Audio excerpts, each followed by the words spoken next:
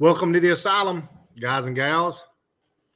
This morning, we have none other than Mr.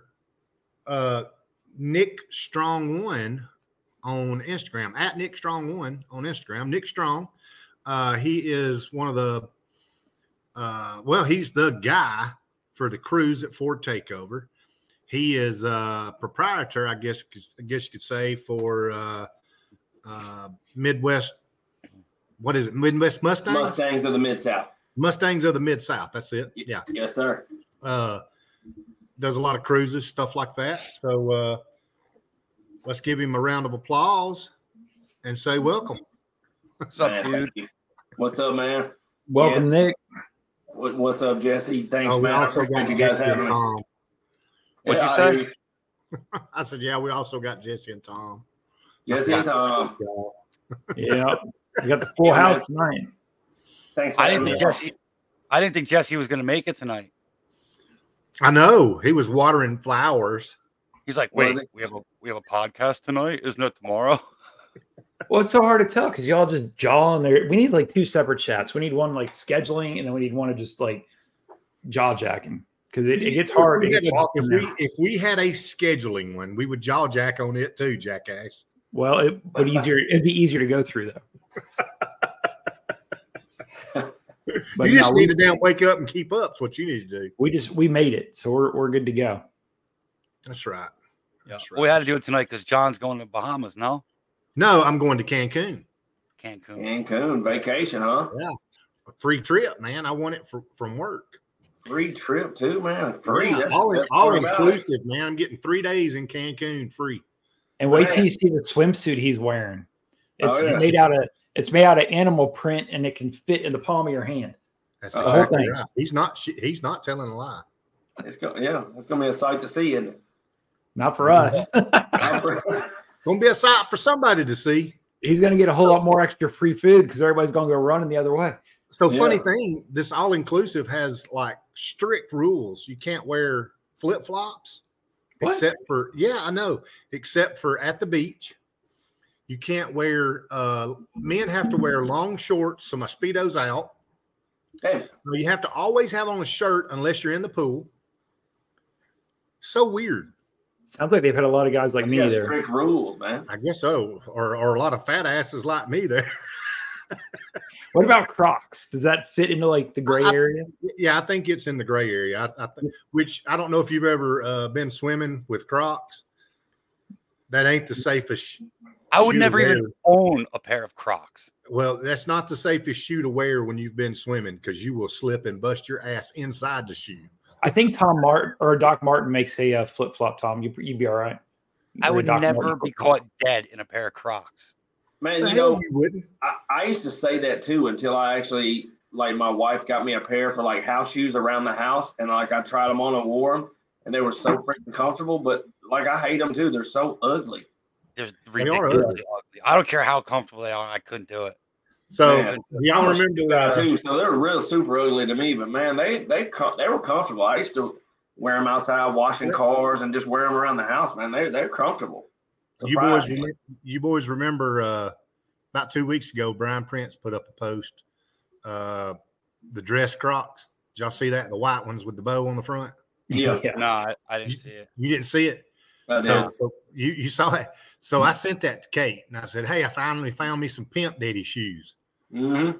She went and bought me some and sent them to me. Kate who? Kate Cliff. Really? Yeah. They're blue and black. Hey, listen, the ones she bought were blue and black camouflage with an orange bow in the middle. They're the ugliest damn things you ever saw in your life. You got them on right now, don't you? Hell no. I got my Hey Dudes on right now. I hear that. Hey, dude. Yeah. That's like midlife crisis shoe, too. Jesus Christ. It is. Hey, weird though, son. Hey, so we'll bring everybody up to date this week. Take a listen to Tom. Hopefully he sounds a little better. He's no longer out in the sticks. They brought what do you call it? He's beyond dial-up internet now. He got some cable internet. Not farmers only anymore. It's what would we call that? I guess it'd be a donut shop only internet. Yeah. Yo, the dude. I had some guy come to my house Saturday when I got home from. Yeah, was it Saturday? I don't know. One of the Saturday this weekend. And this dude fucking ripped everything out, replaced everything brand new. And he's Hell like, yeah. "Yo, this shit is junk that you got." This shit's junk. You said, yeah, tell me about it. No shit. So we'll see what happens now, man. Hopefully it's much better. All right, We're so up Nick, Yeah. let's get into it, man. Let's hear a little bit about Nick. Let's hear some shit about what got you started in Mustangs, man. Man, when I was about 3.5 years old, I had a cousin named John Pike. I lived in a little small town up in Indiana called Tipton, Indiana, kind of like Tipton County, Tennessee, where me and Jesse are from, around where me and Jesse are from. Yep. Anyway, it was Tipton, Indiana. It was a little small, like, cornfield town. I just remember cornfields being everywhere. And so, like, my cousin John Pike was in high school at the time. He was a wrestler. He had a brand new 84 and a half GT 350, which, sounded like a big deal. It wasn't. I mean, it probably was every bit of 185 horsepower, but it was the white one with the 3-spoke wheels with the red stripes on the bottom of it with, I think, sunroof or T-tops, one or the other. And that dude just hung the moon to me back then. And, like, I'd get him to take me for a ride in that thing once in a while, and we'd be going out and ripping down this road when I was about 3.5 years old, doing 85, 90 miles an hour. And, man, I was just hooked. And I had an uncle, too, that had a Corvette back then, a Stingray. And, man, it just didn't hold a flame to that Fox body. It just something about it, because John was like the coolest dude I knew. And, man, that car was just, he was the only one that had it. It was just, that's what got me hooked, man. And ever since, once I moved away from Indiana when I was about 8 years old and I moved to Memphis, I just always wanted Fox bodies. Like, and then that was when they were really getting big, because the Aero body styles had just came out the year before. And I just remember, like, if you saw a hatchback Fox body GT back then, just that sound and everything, man, you were just the man. Like, and I always loved them from way back then. And that's what started me in the Mustang game way back when I was a little kid. How old were you when you got your first one? 19 when I got my first one. My mom, I used to bug her so much. Like, well, the whole time I was growing up, anytime we were in the car, and I'm sure y'all were like this too, anytime we were in the car, if I see a Fox body coming down the road, it could be a mile away, but I spot it coming.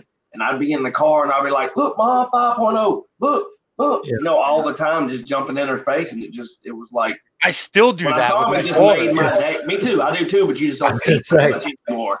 I still do the same shit. You basically just I got to interject real quick, real fast. So while Nick was explaining his buddy the fella taking him down the road in that GT350, did anybody else get flashbacks of watching the video of Hezbollah in the damn car with that guy standing up in the seat and that guy doing the drifting and shit? No, Hezbollah tapping him on the shoulder. Yeah. I think we had I think he had Bon Jovi playing loud, and man, I don't know. I was just at such an influence, like an age where I could be influenced. I think that hooked me, man.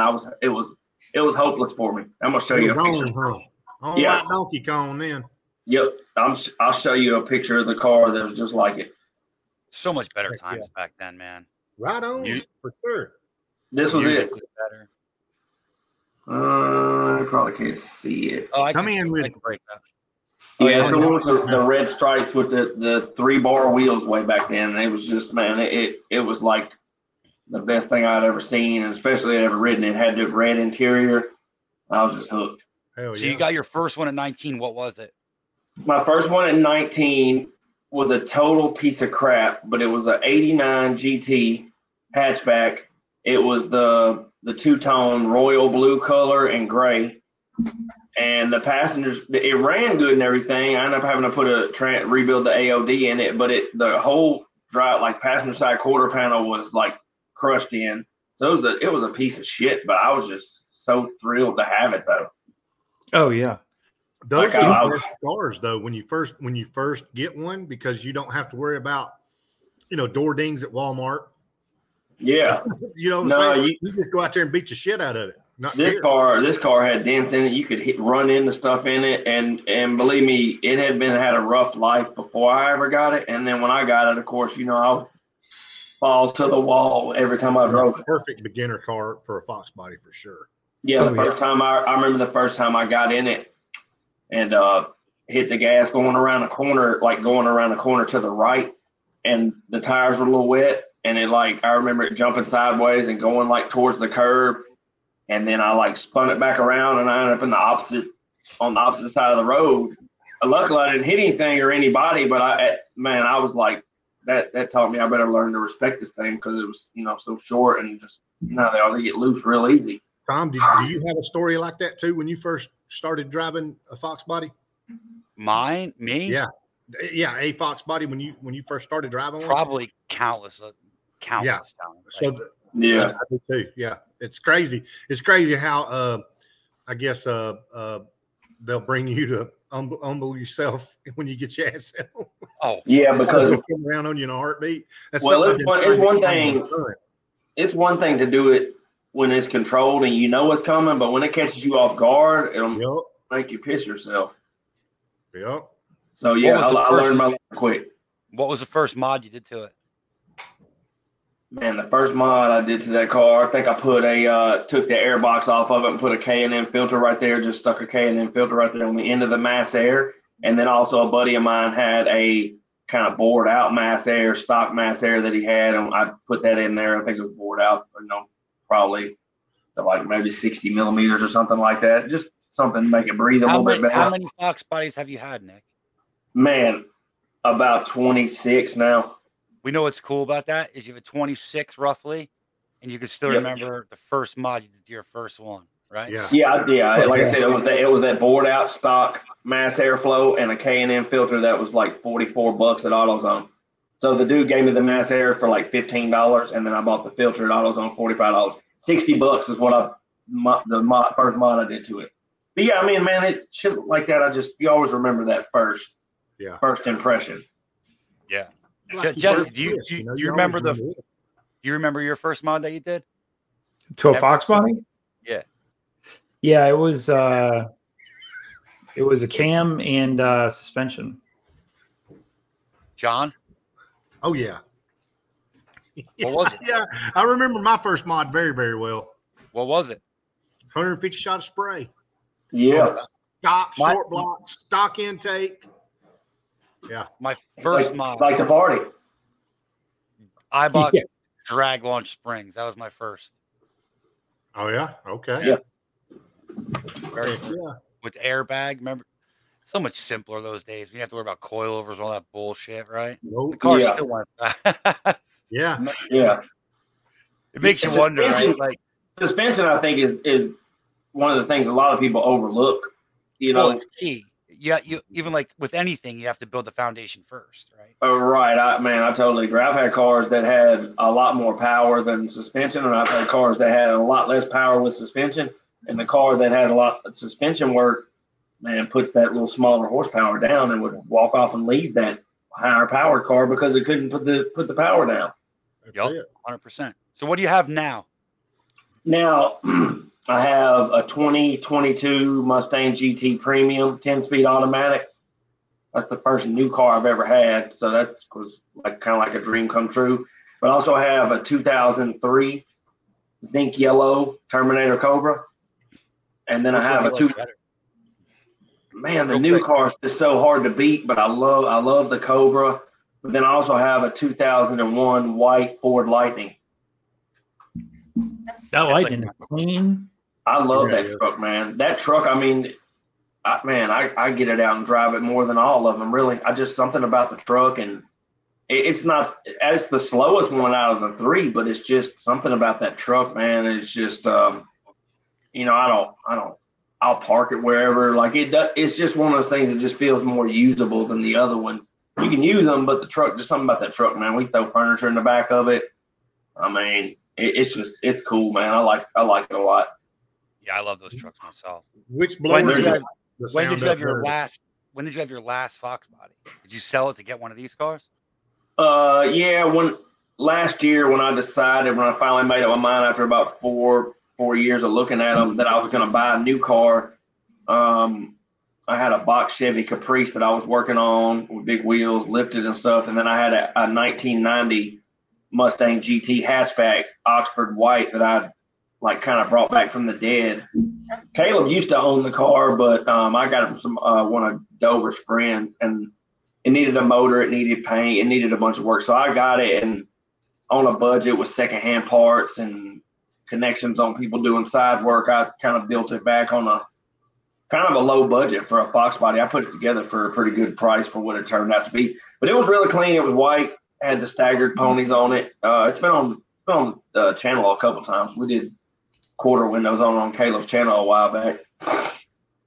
But when I decided to buy that new car, I didn't want to.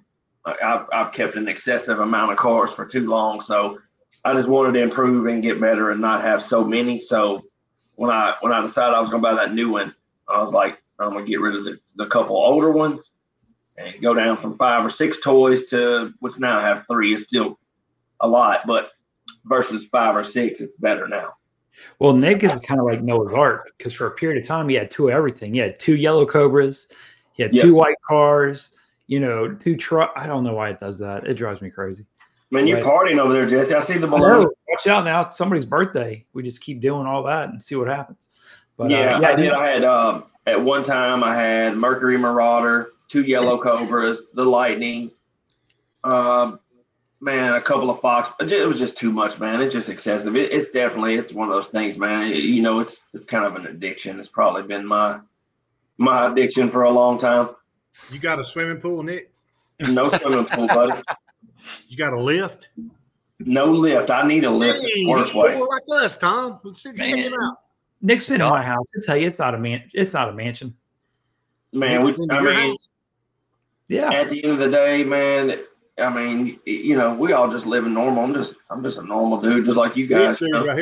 Rich dude right here, ain't it? No. Man, he's just living just like the rest of us. Just he's got a nice house though. He does have a nice house, no doubt.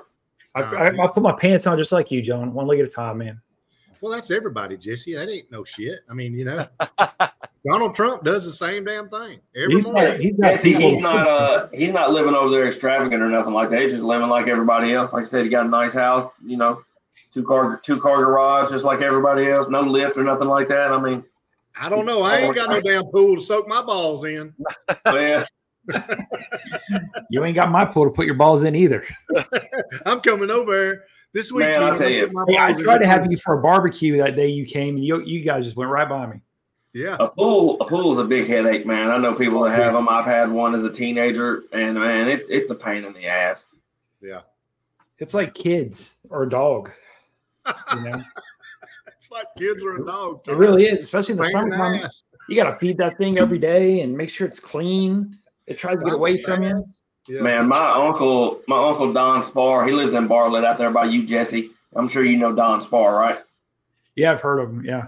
Oh, that's my uncle, and he lives out there in Bartlett. He's got a pool and a shop and everything. And if it was up to him and not his wife, he would fill that pool in and make it parking area. Like, he hates it. It's been such a pain in the ass for him too. It's funny you say that. On the radio the other day, I heard an advertisement for the Sandman. And they're like, if you got a pool and you want it filled, we'll bring the dirt. I was like, dang, is that a thing? Like, that must be a big deal. Yeah, because when they go to having problems, it can get really expensive to fix it. Sometimes it's a better option to just fill it in and be done with it. Yeah. I'd rather have a fucking hot tub, bro. Yeah, hot tub's nice. I'd much rather have a hot tub. You got a hot tub yet, Justin? I thought of you this week, Tom. Not yet. Not yet, he said. With what? A guy down here pretty local to me posted on Facebook. He had a hot tub for free if anybody wanted it. I'll be right back. Hey, all right, Tom. I want one so bad, bro. Everything was there except for the plumbing, he said. You just have to plumb it. Dude, I think it would be kind of cool to have where you live, Tom, because you could get out there and put it in just this position where you could go, there goes that's next my baby, man. That's yours, Nick? Yeah, that's my baby, man. That's my favorite car I've ever. I mean, my Cobra, I say, is probably my favorite car I've ever owned. Is that the zinc yellow or the screaming yellow one? Zinc yellow. I never had a screaming yellow one. They're both zinc yellow. One of them was just a lot better shape than the other one. Yeah. Jesse, I agree, man. The oh, look at that. Hell yeah. Cool. That's a cool ass mural here in Memphis, man. It's like a Hot Wheels package. Mm-hmm. Where is that? It's it right here in Memphis. It's right down the street from it's on Marshall Street, right down the street from the Sun Studios, which is like a legendary studio here in Memphis. Jesse, why ain't you went and got your picture made by that, buddy? I made it that far yet. Such a slacker, I swear. I don't think Jesse gets that car out much. It goes to Lakeland. That's about as far as it's been so far. I was going to ask you how's the car doing? I mean, I It's see you good. finally got it going. Yeah, it runs perfect. It's good to go. You know, Kayla came out and shot a video a couple I guess it was a month or two ago now. But you know, the only thing I've come to discover is that with, you know, driving on the highway, ever since I did the 5-speed swap, got a, you know, 5-speed from, I guess, like an old 80s diesel Ranger. And on the highway, it's almost 1-to-1. So, you know, if I'm going 60, 70 miles an hour, I'm at like, you know, 4,000 RPM and it just screams. So what rear end and transmission's in it? So it's the T5 from the old diesel Ranger. So I understand the gear ratios on those are a little bit more steep. Yeah. But you know, I did the calculation. It's basically running like a 410 rear end with the transmission. But Mike has one, Car Creations by Mike. I think we're going to try to swap out in the next couple of weeks. That way, you know, it's a little bit more streetable and easier to drive. He got you a tranny? I'm not even going to comment on that because I know where John wants to go. But I want to get out there one of them cruises, Nick. But y'all drive, you know, it'd take me an hour and a half just to get to your starting point. Yeah, I know, man. And sometimes I try not to go too far, but sometimes I do. But I do have one that'll be in your neck of the woods coming up here pretty soon.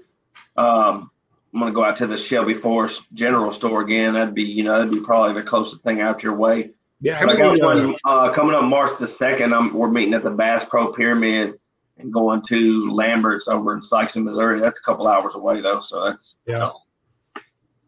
How many of these cruises do you do a year? Yeah.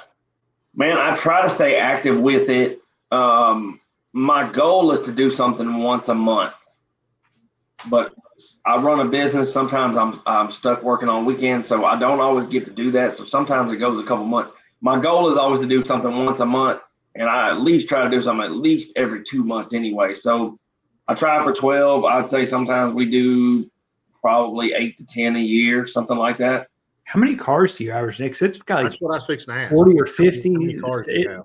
I mean, obviously it depends on the time of year, but I mean, we're not talking about small little cruises. We're talking about like events. Yeah, I mean, it's grown pretty crazy. I did one not too long ago. We drove from South Haven to Batesville, Mississippi, which is like roughly a little little less than an hour. And it was like last month, and it was freezing cold outside, and still I think 25 or 30 cars showed up for that one. I've had 75 cars together at one time going to the Tupelo Auto Museum, and that was a sight to see, man. That was a lot of cars a long way down the highway together going down there. I was like trying to do the math on the horsepower and the money. It was like some stupid amount, and I was like, man, it's just cool that it grew into what it grew into, and I just you know, the motivation for that group really started back when I used to read the Muscle Mustangs magazines. And they would have like the pictures from the events where they'd be doing like the countryside cruise and the cars would be going through the curves together, following each other. That's really the motivation that really made me want to do that a long time ago. I just wanted to get friends of mine together just to ride and bring the cars out, whether it was a project or whether it was a perfect show car. Just get them together and everybody have a good time. And that's pretty much was my goal in the beginning. What's the average distance? Man, I usually try to keep it like an hour to 2 hours. Sometimes we went a little bit further, but usually an hour to 2 hours distance away. Because by the time you meet for an hour, and then you drive an hour or 2 hours, and then you go somewhere. We always go to some hole-in-the-wall restaurant by the highway, eat. So that's an hour and a half with a big group, maybe longer, and then you got an hour and a half, 2 hours back. So, I mean, it becomes like an all-day thing sometimes, depending on where you're going. Yeah. You ever think about doing anything long distance? Yeah, I'm thinking about here pretty soon. I've been talking to Brian Prince about it. I went down last year and met him, and we went to the Mustang Museum that's down there in Alabama by him. So I'm gonna run it past my group and see what kind of interest it spikes. I think this might be like an invite only type of cruise. Yeah. Because I think it'd be a good idea to go down there, which is about I think three hours or so from here. Go down there, go to the museum, and the people that go just get hotels around that area and stay the night, and then come back the next day. But I went to Mustang Week with a handful, so that was pretty far, and then I went to the LMR cruise in with Caleb and Adam not too long ago. That was pretty damn far, but that wasn't a big group though. Yeah. As far as a big group, probably a couple hours, 2 to 3 hours tops is I think the most we've ever went. What car How do was you that use? LMR cruise in? Did you enjoy that? What'd you say, Jesse? So how'd you like that LMR cruise in? Dude, you need to go. I'm telling all three of you guys, if you have not been, that event, and I've been to a lot of events and stuff, and I know you guys have too. That event to be a 6-hour event on a Saturday was like 1,700 cars, and people drove from all around the country to get there and go to that 6-hour event. It hands down needs to be a 2-day event. Yeah, I would honestly, Nick, straight up, I'm not going to come to Texas. I'm not going to come that far for. That's a long way for you, I know, man. Especially 6 hours, it's not worth it, man. If it was 2 or 3 days, it would be worth it. I think they need to turn that into a 2-day event, man. I even told the guys, Landon and Tyler from LMR, I said, man, you need to turn this into a 2-day thing, man. I would feel like when I left the event that I cheated myself because I didn't get a chance to see all the other cars. Dude, right. you couldn't take it all in. Yeah. I don't know what the distance would be for me, but I can promise you it's over 20 hours. It's probably. I know. It wouldn't, man. You'd be better if you took a flight down and just didn't take your car and just to go enjoy it. But it'd be hard. I would like to bring the car there if I went. I thought about this past year shipping my car to Chris. And flying down and going from there. Life got in the way. It didn't happen this year. But something like that I might be into, depending. We'll see. Not I don't know, not for 6 hours, man. It just don't seem worth it. No, that's what I said. And I mean, there were still people hanging around after and that night and the night before and stuff. We went to a sports bar, both nights or whatever. So there's people hanging around, but the event itself is like 6 hours, 7 hours. I mean, but it's awesome, man. There's nowhere else you're going to see 60 something Terminators, 60 something Lightnings. I think they had I think there was several Cobra R's, a whole bunch of Cobra R's. I mean, it was awesome, man. And I've been to a lot of stuff. You ever been to Carlisle? Never been to Carlisle. Yeah, that's the same thing. I think last year Ford Nationals had 4,200 cars. That's crazy, man. You can't take it all in. No, and that's a 3-4 day event, and you still don't see it all. This car makes my feet hurt right now. I mean, well, John, you can rent a little scooter. Vinny and Carl rented little scooters. Hell, I ain't got Vinny and Carl money. I ain't got no damn pool. I ain't no lift. Hell, they're on a whole different level, dude. They got 13,000 square foot warehouse on their property. I'm thinking about taking a ride out there real soon, maybe the next couple of weeks. No, I would say though, if you haven't been to the LMR cruise-in, man, I would highly recommend that one. And I mean, I drove there, followed Caleb and Adam, and it's a long haul, but it was worth it for me. How long did it take you to get there? I think it took us Caleb had his F-150 with his car in the trailer. That's when he unveiled the paint job on it. Yeah. And so, I mean, his truck would only go so fast. So he was running about 70 miles an hour. So, I mean, I could have got there faster, but I tried to hang with him. I lost him for a little while and met back over them. I tried to just hang with him that way, in case anything happened. Yeah. I'd help him and stuff. But I could have made it quicker, but you could only go so fast with him with that trailer. So what, about 8 hours? I think it probably took about 7, I think. But, I mean, I'm not even sure. We just were rolling, and, man, before you know it, we were there. Is that your favorite event, Nick, you think? Man, I like, I don't know. I don't travel really far. I went to Mustang Week one time. I liked it. It was pretty cool. I mean, I like the event we built ourselves just because we built it as a team. I like Ford Takeover, but I love going to the Bowling Green NMRA up in, at October, the Ford, the Ford Holly World Ford Fest. Final. Yeah. Holly Ford Fest. Holly Ford Fest, yeah. Yeah, it's a blast. So, I mean, I haven't been really to a lot of stuff out of this part of the country. I do want to go to Ponies and the Smokies coming up. I don't know if I'll make it or not, but I'd like to do that one.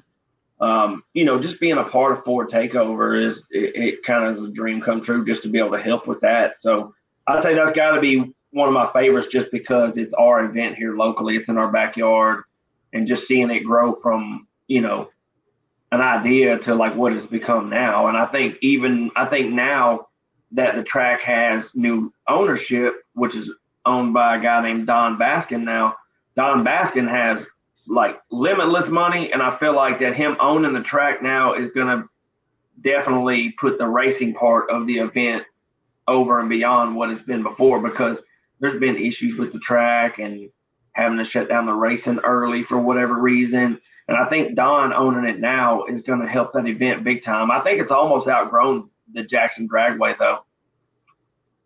The show, just about, yeah.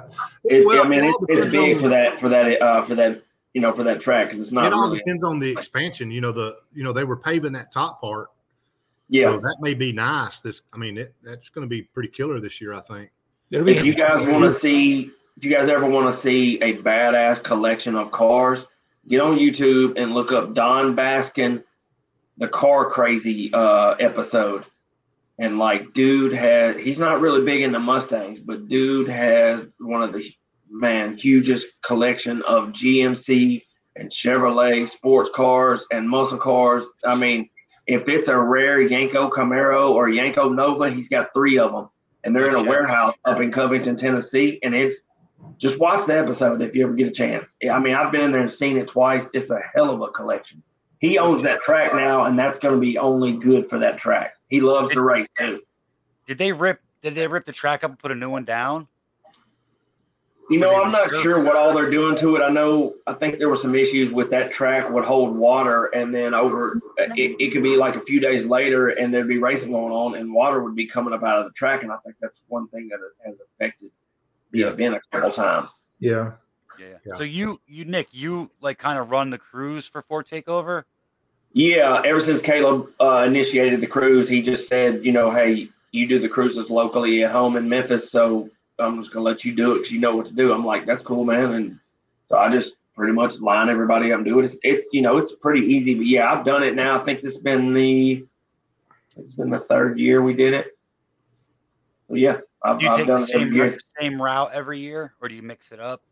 There's been a couple different routes, same basic idea, but there's been a couple different ways we went. But I think the last couple of years we've done the same route.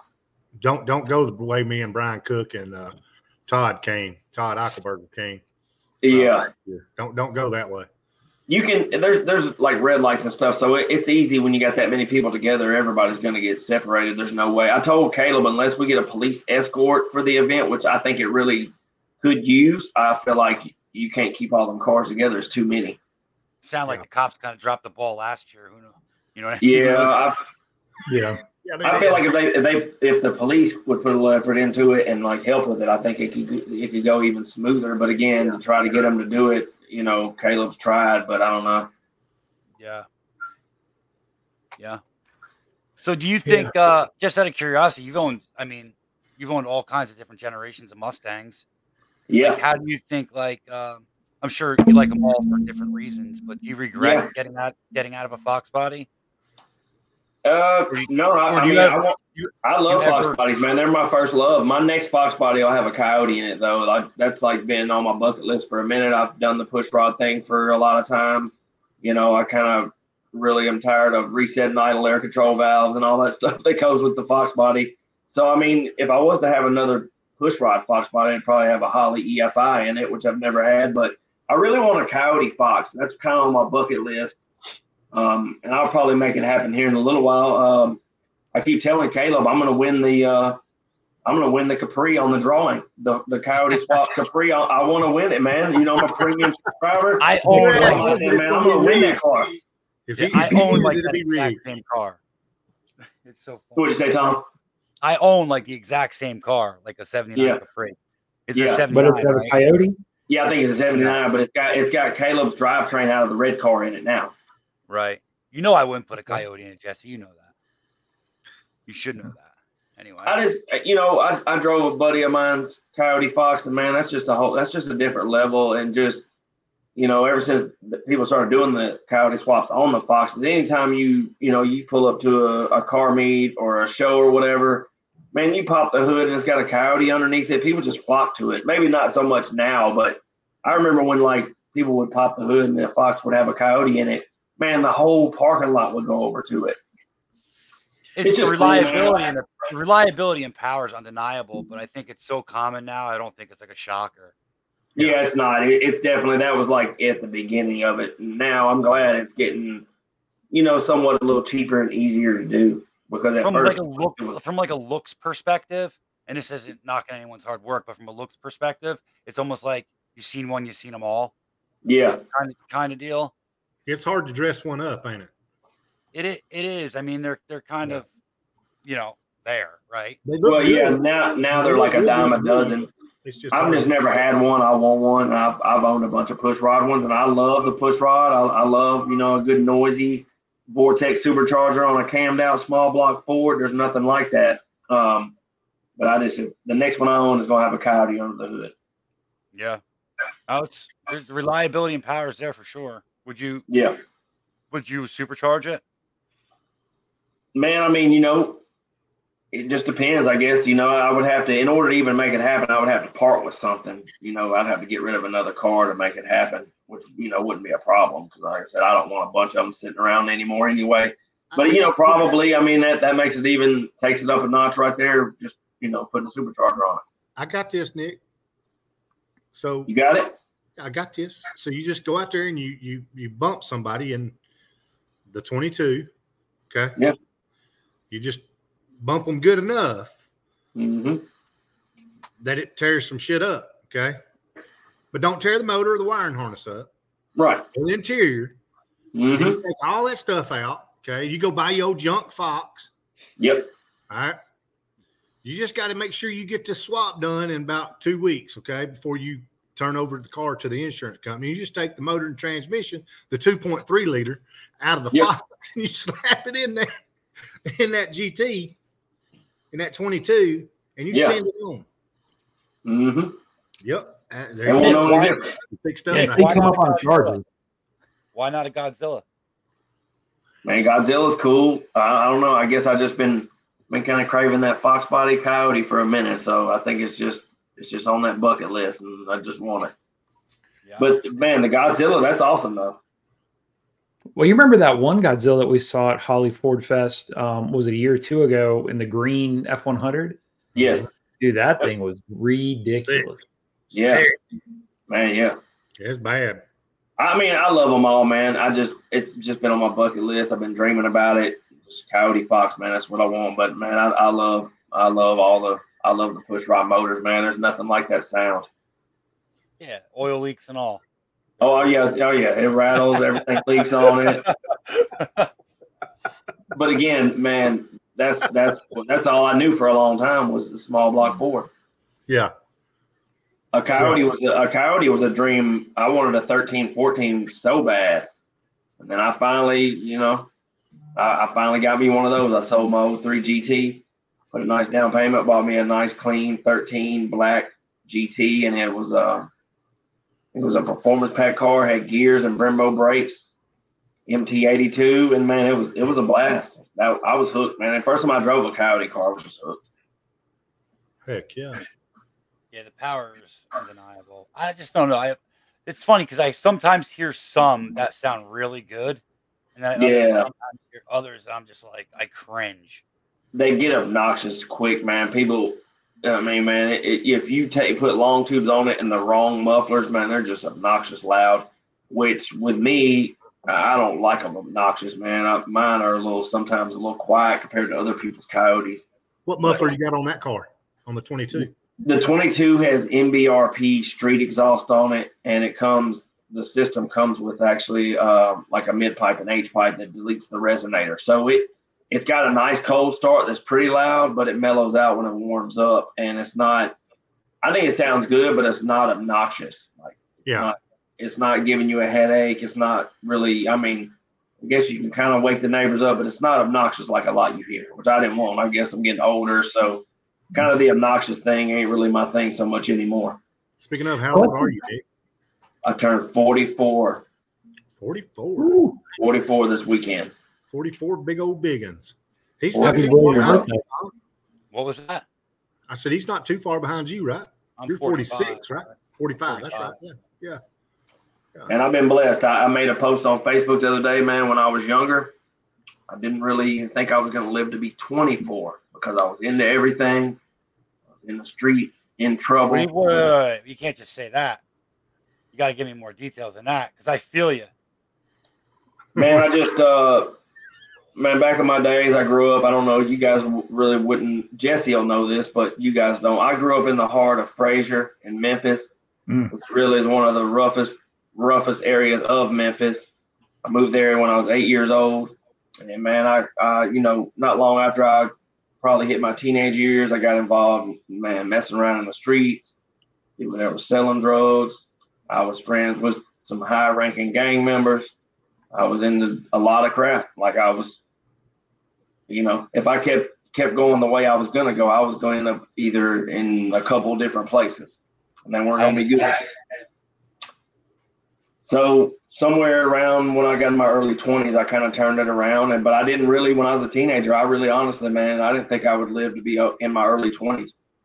So to be sitting here now, 44, and really blessed, like I'm really grateful because, again, it was just a bleak outlook back then. There wasn't really a lot of positive to look out, to look forward to when I lived where I did and in the environment I was in. Right. Jesse will vouch for me. He'll tell you all about Frazier, Oh yeah, Frazier's rough, man, and it's on the news every single day. Probably a few times a day for shootings or just whatever. Like it's a really bad part of town for sure. So I mean, yeah, it's not a good place, and it's even. I feel like probably it's even worse now. I'm not really out there like I was back then, but you just always hear, like Jesse said, there's just always something on the news about Frazier. And yeah, I've got a friend of mine who's on the police department out there, and he's like, man, he's like, the news don't even tell you 95% of the stuff that even goes on. So Memphis overall is, man, it's kind of in rough shape, man. Crime's really bad. It's a lot of bad stuff goes on. When you moved there, did what made you get involved with all that shit? Just being around the other kids, or? Man, I guess I was just a product of my environment. It was just all around outside, and there wasn't a lot of positive influence. And when you start hanging around outside and people just getting into stuff, I don't know why, but for some reason, when you're a kid, stupid crap looks cool to you. Yeah, it's true. Yeah. And then, like I said, I had good friends that were in the gangs and stuff, and I never did the gang thing. I was like, I don't want to be tied to who I can be friends with, but I had friends on both sides, and just being around people doing the gang stuff and everything. Like I said, man, I never really got into no drugs or anything like that, but just living the street life, hustling, just a lot of stuff going on. It's just it's hard not to get involved when it's right outside your door and that's all you see. Yep, 100%. Yeah. Well, in the environment, sorry, Jesse, go ahead. I was going to say, I mean, it's one of those things that, kind of like Nick's saying, like you see it outside and it's the environment, right? I mean, not like I'm an expert, obviously, because, I've not, had that experience, but, I would say it's just like anything else, like I grew up, playing, sports outside or running bikes and, cops were robbers and stuff, but that's because that's what the other kids in my neighborhood did, right? If you're in an environment like Nick's talking about and, kids are out there, hustling or doing, whatever they can do to, make money or fit in or whatever, then you're going to kind of fall in with that group. You know what I mean? If that's what's going on and that's what you're seeing. So I understand that, 100%. Yeah, like I never really had the intention that I wanted to go out and get in trouble. But again, it was either, sit in the house and do nothing, which I always like to get outside and do stuff. But then when you get outside, you just get involved with the wrong people. And like I said, when they're, the stupid stuff, for some reason, when you're young, looks cool for whatever reason, then you get involved in it and you think it's cool, but you so far into it, at some point you're like, the hell am I doing here? And like I said, Nick, real quick to interrupt you, I'm sorry, but that sounds a lot like Fox Bodies, actually. Like, yeah, it looks cool, and then you get into it, and you're like, oh shit, what I get into, and I probably shouldn't be doing this. And then it's too late. There goes your bank account, bro. Fox Bodies look cool to people who don't own them because the body style, like the looks of it, always catches people. But then when you own it and go through all the problems with it over and over and over again, it's like it's not as cool as it looks. So when it does work and operate good and look good, and you take it out, when you own a Fox Body and you went through the struggles with it, it's really rewarding when you finally pull out somewhere and somebody's admiring it. Yeah, for sure. So yeah, man, I just just made a lot of wrong decisions when I was young and got involved in a lot of stuff. And luckily, I just around 23 years old, I kind of had a falling out with a roommate I was living with in Fraser, and I had no other option but to get out of there and go to my mother's house, which was about an hour and 15 minutes away down in Mississippi. And once I moved with her and just got out of the streets out there and moved away from Fraser, that's when my life started coming together. It's kind of the same story, man. Like once I got out of Jersey in that area down there and moved to PA, everything changed for me too. Right. I understand where you're coming from wholeheartedly. Right around the same age too. I was 24. Yeah. Yeah. I moved at 23. Matter of fact, the day that I moved, I had been talking to my now wife, Shelly, on the phone when I lived with my friend. And the day that I moved, I actually went over and met her in person. And I had a Fox Body convertible, had done a C4 swap on it from an AOD, didn't have the correct shifter in it. Like, I barely got the car going. It was just in drive. I just crank it up and go. I had all my luggage, bags of clothes, everything that I owned was in that drop top. I went to her house, met her, gave her a hug, and that was the first time I saw her. And then, I moved with my mom for a little while, and then I would come. She lived in Memphis too. I would come back and forth from my mom's house to Memphis and stay with her, but I just didn't go back to the parts of Memphis that got me in trouble. Wow. What back then? How the hell would you start talking to her? Like, there wasn't apps and shit back then. Was you like a MySpace or some shit? No, actually, a friend of mine was friends with her, and they worked together. And her friend Penny, my wife is Shelly. Her friend Penny introduced us to each other. And I went to elementary school with Penny, so I'd known her for a long time. And that's so they got to meet in person before he moved. Yeah, I was moving. The day that I was moving, I went and met her in person after talking to her on the phone for, I think, a few weeks, So weeks. She wanted you to come back so she could see your Fox Body. I think she liked the Fox Body, but I don't think, we were talking before she knew about it. Your Fox Body. Your Fox Body. For sure. Yeah, she actually, before I met her in person, she had her own Fox Body too. She had a convertible too. It was like dark blue and gray. Oh, she thought your car was trash then. She wanted to see your Fox Body. Did you think my car was trash? She went outside. She said, "Okay, I'm gonna go out so I don't get in trouble." She ain't got no answer for that one. He said, "Did you think my Fox Body was trash then?" She said no. No. Okay, good. She saw the potential. She knew that it was a fixer upper for sure, but right. I've always been a car girl though, so she's always been a car girl too. Nick, I heard you mention your mom a bunch of times. Was your dad in the picture? Yeah, my dad was in the picture, but my dad, my stepdad raised me from the time I was 3. Will you give me a drink back? My stepdad, Dave, raised me from the time I was 3 until we had a relationship all the way till he passed away in 2022. But my real dad was never around. My real dad, rolled out on my mom like when I was little bitty. So do you know him now or no? I don't know my real dad, and he's done some stuff that I know he's not proud of, and I just he's never been around for me. He never cared enough to get to know me. I mean, I probably wouldn't have anything for him at this point. You're like my twin brother. What the fuck? Like, yeah. your story's like identical to mine. Only it's moms, dads, all that shit. Yeah. So my mom, you know, she was married to my stepdad Dave at 3, and they were married until I think I got divorced when I was like 12 or 13. So he was a big influential part of my life from the time I was little until I was pretty much grown up.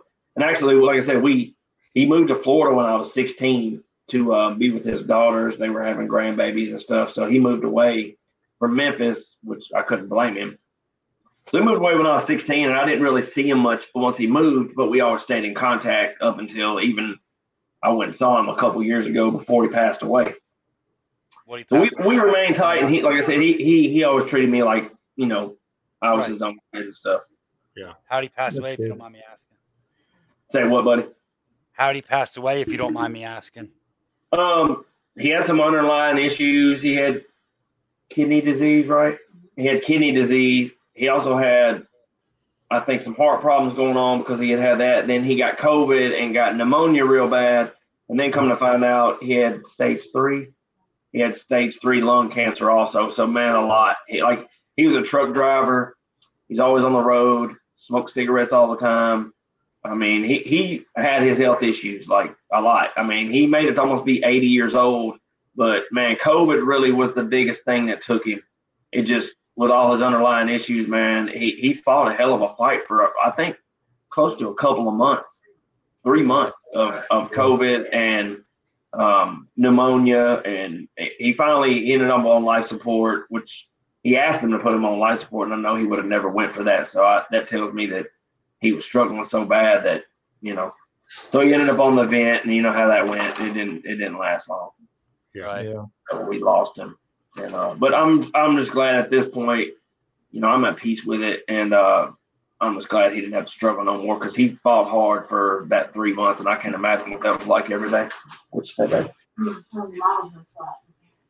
Yeah, my mom, she was no slouch mechanic either, man.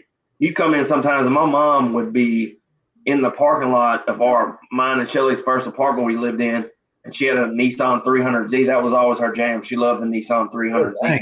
And, like, man, she was in the parking lot, and, like, she's completely covered in grease. And, I mean, she like, literally looked black, like black from her head to toe. She's got the whole front of this motor and suspension tore out of this car in our apartments. She's like, I'm going to fix it tomorrow, Nick. And so, I mean, she's helped me things. I mean, man, my mom just was like one of those that she was just determined that she wouldn't let much hold her down. What did she do for a living? My mom now is a master arborist. She's a master arborist. She knows about all the trees, plants, and grass. She went to college at, how old was she? She went to college at 50-something years old and got a degree, and now she works for the city of Collierville. She's like over the arbor, like the trees and plants of the city. Well, she's doing a great job, because that place is gorgeous. And it wasn't so gorgeous. She's like really, I think, done a lot of work, man.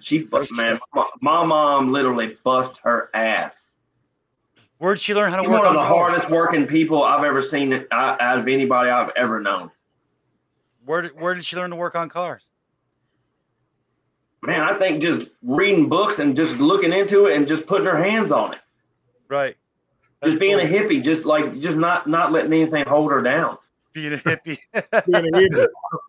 I mean, Being a hippie. Man, she's. I mean, there's been like some of my cars needed major repairs before, and I was like, I don't have a clue how to do this when I was a teenager. And she's like, oh hell, Nick, it ain't that hard. We're gonna look it up. We're gonna find out how to do it.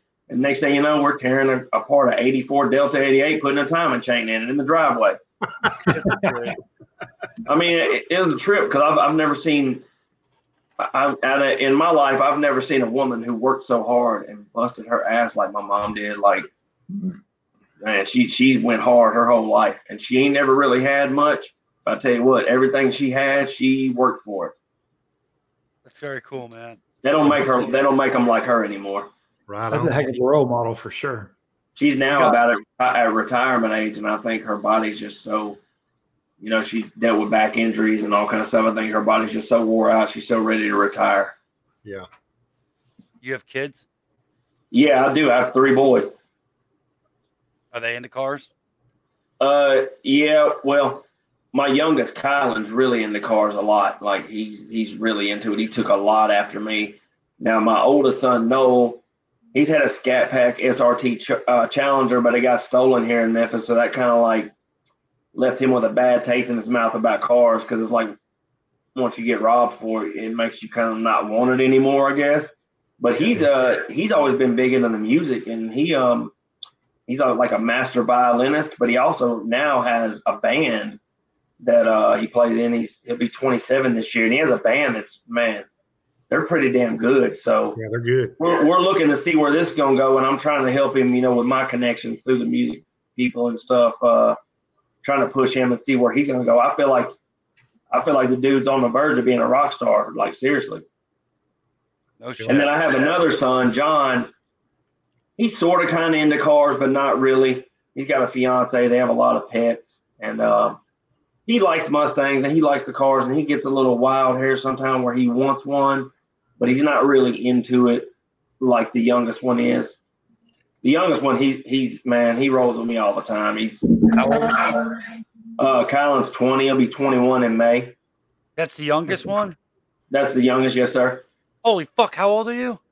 44. 45? We just talked about that. 44. My oldest, Noel, the rock star, he'll be 27 this year. He was born when I was 17.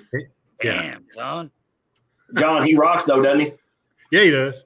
I've been sending John the videos. I'm like, dude, check this dude out. Dude's got skills, man. He's got skills for sure. That's He's cool. good. What is he's in a band? Well, yeah, he's a paid musician. He plays in orchestras like in Jackson, Tennessee. He plays in one in Tupelo. He goes to the University of Memphis, so he's in orchestras there. I mean, the dude's been playing in orchestras and playing violin since he was a little kid. But that's cool, man. He discovered he can sing, I guess, a little while back, started taking vocal lessons to pick up the guitar. And like once you can play the violin, the guitar is a piece of cake. Like, dude picked the guitar up like it was no big deal. Because like I said, you play the violin, there's no frets. So you're doing it totally by feel. You do the guitar, you got frets. And like, he's awesome, man. I'm really proud. And like, I go to all the shows and I'm doing my best to try to promote him and get him hooked up with the right people. And man, it's came pretty far, like in a pretty short period of time. I'm really proud of him. Heck yeah. Should be, man. It sounds like it. No one else in your family's into music. Isn't that weird, man? Like how some people are just born like. I've always, myself personally, I've always loved the cars, but I've always secretly wanted to be a radio DJ or singing in a band. I mean, I used to always like do air guitars and lip sync when I was a kid and record it, or get on record on the cassette recorder like I was on radio shows and the DJ. So I've always kind of like secretly did that. And then, back in the day, growing up in Memphis, everybody listens to rap music. So I used to have like karaoke machine at the house. Me and my buddies would like rap for 3 or 4 hours on a Friday, Saturday night at the house. So, I mean, and his mom, man, Noel's mom really sings like super well. She can sing so good. And so, I mean, he really kind of gets the musical talent from both sides. Like my aunt's always been in a country band. She sings really well. So he does, it really does come natural to him, but he was just pushed to do it as a kid when he was little, and like it's really paid off because he's majorly talented, and because he has that background, like now it's really becoming his career. I mean, it is his career, really. So what's your favorite genre? Man, all the 80s music is just phenomenal to me. It never gets old. So I say rock music is my favorite genre, but man, I listen to everything. Like favorite band. Favorite band. Man, I don't know. That's a hard one, man. I'll be honest. But one of my favorite bands is a band that came out of Memphis. I guess because they were from Memphis and the singer kind of had a rock rap thing going on. One of my favorite bands was always Saliva from Memphis. Came out around 01. I remember Saliva. I remember Saliva. I haven't heard that in a long time. Saliva was always one of my favorites, but then going all the way back, like I used to love Bon Jovi, Def Leppard, Motley Crue, Poison, all that stuff, and and even through all the times of like loving the rap music, the local rap music. So how many pods have you listened to? How many what? How many podcasts have you listened to? How many of you guys podcasts have I listened to? Be honest. I've probably listened to probably 10 or 12 of them. You guys are like so you guys are like at 70 something episodes now, right? Yeah. If you're trying to drop mama's panties, what you putting in the radio? Man. That's oldie but a goodie right there. Yeah, man, it just some kind of old school R&B or some slow jams, man. Come on now, what's it gonna be? I mean, you got to go with Al Green or Isley Brothers or Marvin Gaye. You got to go with some of the old school pimping, But and again, there's a lot of other stuff too. But for me, go-to would be some 90s R&B slow jams, 80s R&B slow jams, or some of the old Willie Hutch, Marvin Gaye, the Isley Brothers, things like that. I got two questions. Pimping, man. If you're from Memphis, Tennessee, you've got some pimping in you. Memphis is the home of pimping and hustling. If you're from Memphis and you were in the streets of Memphis, I promise you got a little bit of pimping in you. That's just how it is. Hey, Nick, so you talk about like in the 80s, the 90s music and the hair bands and the wingers and all that kind of good stuff. You heard of Steel Panther? Steel Panther, I've heard that. Steel Panther's awesome, dude. Dude, I love Steel Panther. I heard them, probably back in 2010 when I was in England, and I love them. They're amazing. No, did you see that they tried out for America's Got Talent? No, they didn't. I swear, like last season, my daughter. I don't know how they get any lyrics on the TV. My daughter was laughing her ass off one day, and I went into the room, and it was Steel Panther because the way they dress with the spandex. Yeah. Like kids nowadays aren't used to seeing that shit, right? Dude, that's awesome. I'm on Pandora right now, and I'm going to tell you the last things I've searched for. The Kentucky Headhunters, The Only Daddy That'll Walk the Line, Dancing on Glass by Motley Crue, All in the Name of Rock and Roll by Motley Crue, Great White, Billy Idol, Fast Car by Luke Combs, Bob Seger, Rainbow in the Dark by Dio, Moneybag Yo, Jane by Jefferson Starship, Roster by Young Dolph, I think Fire Down Below by Bob Seger. Like it just, man. It's old school, Tom. Kevin Gates, Love Bug. Like I don't really have one thing that I like. I like it all, man. I hear you. You like Miley? Yeah. What do you mean? Oh, there goes the relationship.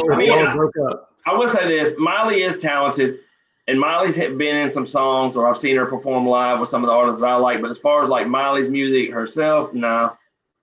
Yeah. Like, she does cover songs and shit. Yeah, like I'm like learning the lyrics and everything. I'm gonna get on the stage with my son and sing probably a Billy Idol song or two coming up. Did you see her do the cover? The what was it? One Metallica? Was it? Yes. It she did? Yeah, I seen that. Well, I came across a video the other night of her and Billy Idol doing Rebel Yell, and it was pretty badass. I was like, that's pretty cool. But as far as her music, taste, Nick, John's got no taste. He doesn't know skill or talent. That's bullshit. Damn. Yeah, I'm not a fan, man. But I mean, Miley Cyrus used to kind of hang around the dude from Memphis from 3 6 Mafia, Juicy J. So whenever they were hanging around doing some stuff together, like I started paying more attention and listening to some more of her stuff. I mean, she's talented. It's not really my thing, but she's talented. I mean, I ain't hating on her. How's she look? And she's all right. She looks like her dad. Her or what was the last one we said? Taylor. Swift. Her Taylor Swift. Who you taking? I'd probably have to go Miley, man. See? When push comes to shove, John, John, the man makes the right decision. Taylor is the back end is really flat. Oh, it is very, very flat. I totally agree with you, but her face is 1,000 times better than mine. Well, Fuck yeah. out of here. Well, I mean, Miley's got them faces on her damn knees. Yeah. Fuck out of here, John. Oh, well, you're one to fucking talk about faces on knees. Get the fuck out of here. Like I said, I think they're both talented. I look at it like this, people that are in positions like that automatically going to get a lot of hate no matter what. But I would look at it like this: if they're in that position, they're making that money, they're getting paid for it. There obviously is a talent level there, no matter what somebody says. So like, I can't hate on that. You know what I mean? Like if they're talented, they're talented. I give them their props, even if it's not my thing. And both of them chicks got big money because of their music, and they're getting paid for it. So that must mean there's a whole shitload of people that like it. So I mean, hey, I ain't hating on that. Right. I wish I was in that position. For sure. Yeah. It'd be nice to have that cabbage. Yeah, it would be nice to have that bread. I mean, because I don't know, man. I don't know about you guys, but I would love to have like just. They work their asses off. They're always on the road doing something, singing. Literally, right? Literally. Yeah. I'm gonna tell you, being a musician is not an easy job, man. It's a constant grind. And like I said, I know that just for my son, because that dude blows my mind how much. I mean, he's in Tupelo playing with the orchestra, then he's in Jackson, Tennessee playing with the orchestra, then he's on the phone getting his stuff together for the show wherever. Like, dude's always on the grind. I'm like, do you ever slow down? He's like, man, I'm always on go. I'm like, hey, that's how you're going to get somewhere, though, man. In order to succeed, you got to get off your ass and get out there and get it. Because I don't know about you guys, but in my world, ain't nothing ever been handed to me. Nope, ain't nobody going to give you anything. That's it. Sure. Yeah. That is a pure fact. Faux show. Yes, so sir. Nick, you seem to be a big fan of the 80s and the 90s. What's a trend from the 80s or 90s that you'd like to see come back? It can be car related or just kind of culture, whatever. But like for instance, last year, we made a big push for Foxtoberfest for the Bash of the Brewery with Underglow. Something that was real popular in the 80s and 90s, 2000s, and it came back with pretty much a vengeance, I would say. But what's something you think of from that time frame and era that you haven't seen that you'd like to see come back? Man, that's a hard one because I feel like history always does repeat itself. So I feel like you'll probably see those trends coming back. But I don't know in particular. I don't know. I just kind of like nostalgic stuff. Like if it's it's a Fox party, I kind of like it to look true to what it was back then and not some of the things that they bring out that are kind of like new things for it. I don't know. You got an example? Like Orange Car? Man, just sometimes some of the lights that you see that people put on the Fox bodies, like Euro taillights and shit. The Euro taillights, the one-piece headlights, like never been my thing. I like to kind of keep them where they're true to what they were as far as the looks wise. Mm-hmm. I like it to look kind of OG but be improved underneath. Nice wheels, better drivetrain, but kind of look original how it was to the time. Yeah, pro OEM. Yeah, I'm not a purist by any means, but sometimes when it's kind of true to what it was to begin with, I can feel a little bit better. And simple and clean, man. That's me. So if you had to choose, which one would you put in your car? One-piece headlights or Euro taillights? Or curb feelers? If I had to choose, I couldn't do the Euro taillights. I'd have to go one-piece headlights, man. Yeah. Yeah. I bought a car one time with those Euro taillights in it, man. I immediately threw them in the trash. I didn't even have a set of taillights to go in it. Yeah, it was out. Oh, get out of here. Saline Wing or Storm and Norman Hood? I've rocked the Saline Wing before, so I'd probably go Saline Wing over the Storm and Norman. Neither. Yeah, neither really. Give me no Saline Wing and give me a 2-inch cow hood. Wow. Steel cow hood. Yeah. Steels are nice. Y'all are brothers, Tom. Look at there. I'm telling you, man. The more we're related, man. The more we have in common. We takeover, Tom, so y'all can hang out. Yeah, I don't think I really haven't got to chop. I talked to Tom, and Tom, do you remember that time that you, Mario, and John were riding out of Ford Takeover in your Fox bodies all together, and that was epic. And then you remember when I rolled up in my yellow Cobra beside y'all? I do remember. Holy fuck, that was you. Holy fuck. Yeah, that was me. I remember epic. That was epic for me to roll up on you guys, like 3 guys that are so well known in the Fox body game, like riding together.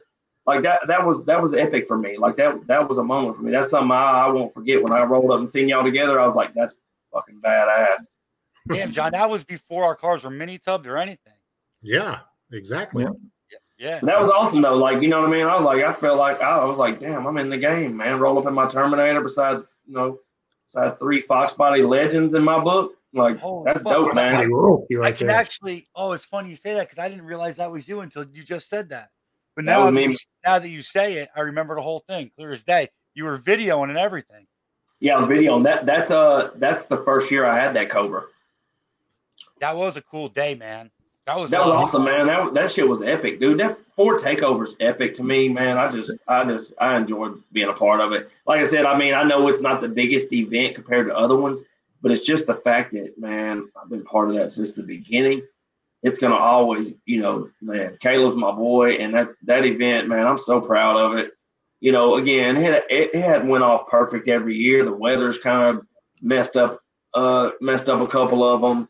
The track conditions messed up a couple of them. Overall, good events, but it really, I feel like it still hasn't just went perfect, the whole thing.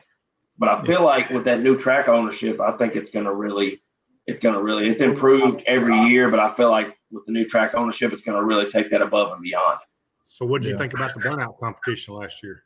Man, I love the burnout competition. We were right there, man. We were right there side by side. The host was questionable. Yeah, we were right there together, gassing them up. We were getting them hyped up. I liked it, man. I love the burnout contest. I love the fact that they let them do that. I like the fact that the police have gotten involved and kind of blocked it off and all that. Like I like the way it's went. But you did hear that the that grill or whatever, that restaurant is now closed, right? Yeah. Oh, I think he's trying to figure out where to do the hangout at. I don't know if I haven't talked to Caleb lately, but I think he was trying to figure all that out. I know he'll come through. That restaurant was perfect. It was right by the hotels. Right. Yep. Yeah. Well, there's still a lot of food options there though, because you got Waffle House, you got that Jack's. There's something else right there in that corner, and then across the street you got that pizza place. You got Starbucks, that barbecue joint right there in that daggum strip mall. Yeah, the barbecue joint right there. Very, very end. Yep. Yeah, I like that location. Sandwich ever. It might be hard to get an owner that's as down as the old guy, though. You know what I mean? Yeah, he was. I like that location. Yeah. I feel like last year, man, they kind of dropped the ball on the food. Yeah. Caleb and Brutal talked about that. I feel like that guy, the people before sold out though. So last year was different owner, wasn't it? Well, I know it was the same guy the last 2 years that we were there, because I remember the guy, I just remember he had tattoos on both his arms. He was, I remember him, but it was the same guy the last couple of years. But I think probably, inflation, the economy, and everything probably made it hard for him to stay in business. Because I mean, I can imagine it's probably not that busy all the time. Yeah, you know it. Yeah. And it's a lot of people, man, really, really tight on their funds nowadays, man. It's just it's really unfortunate, man, because a lot of people are just struggling to keep things rolling. We've been talking about that a lot lately. That topic seems to be getting brought up more and more in all kinds of different ways.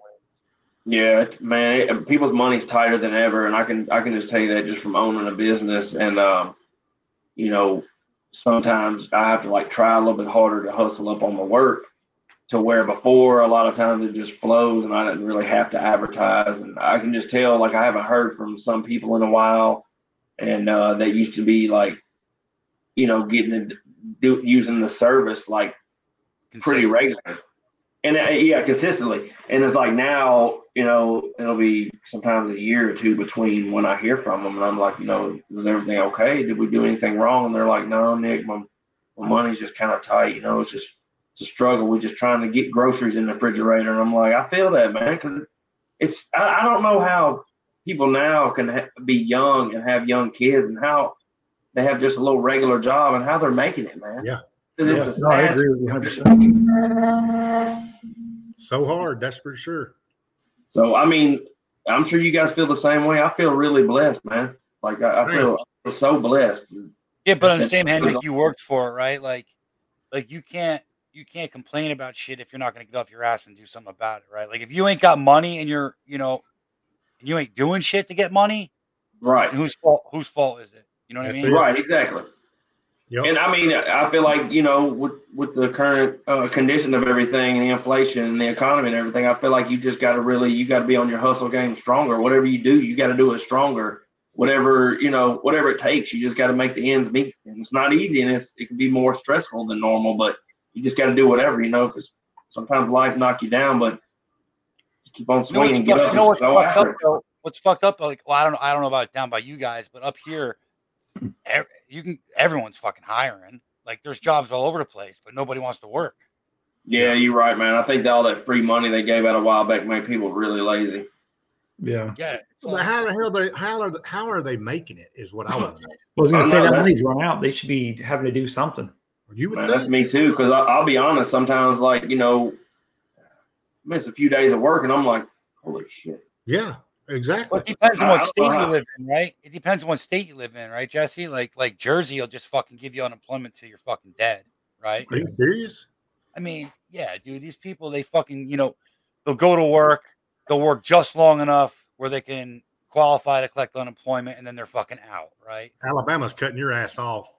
I mean, literally, if you ain't checked in with a job in about 3 weeks, the problem is that speaks to a greater morality issue that we have in society right now, where everybody wants things handed to them. Let me retract that. Not everybody, but there are those that exploit the system that want to have things handed to them.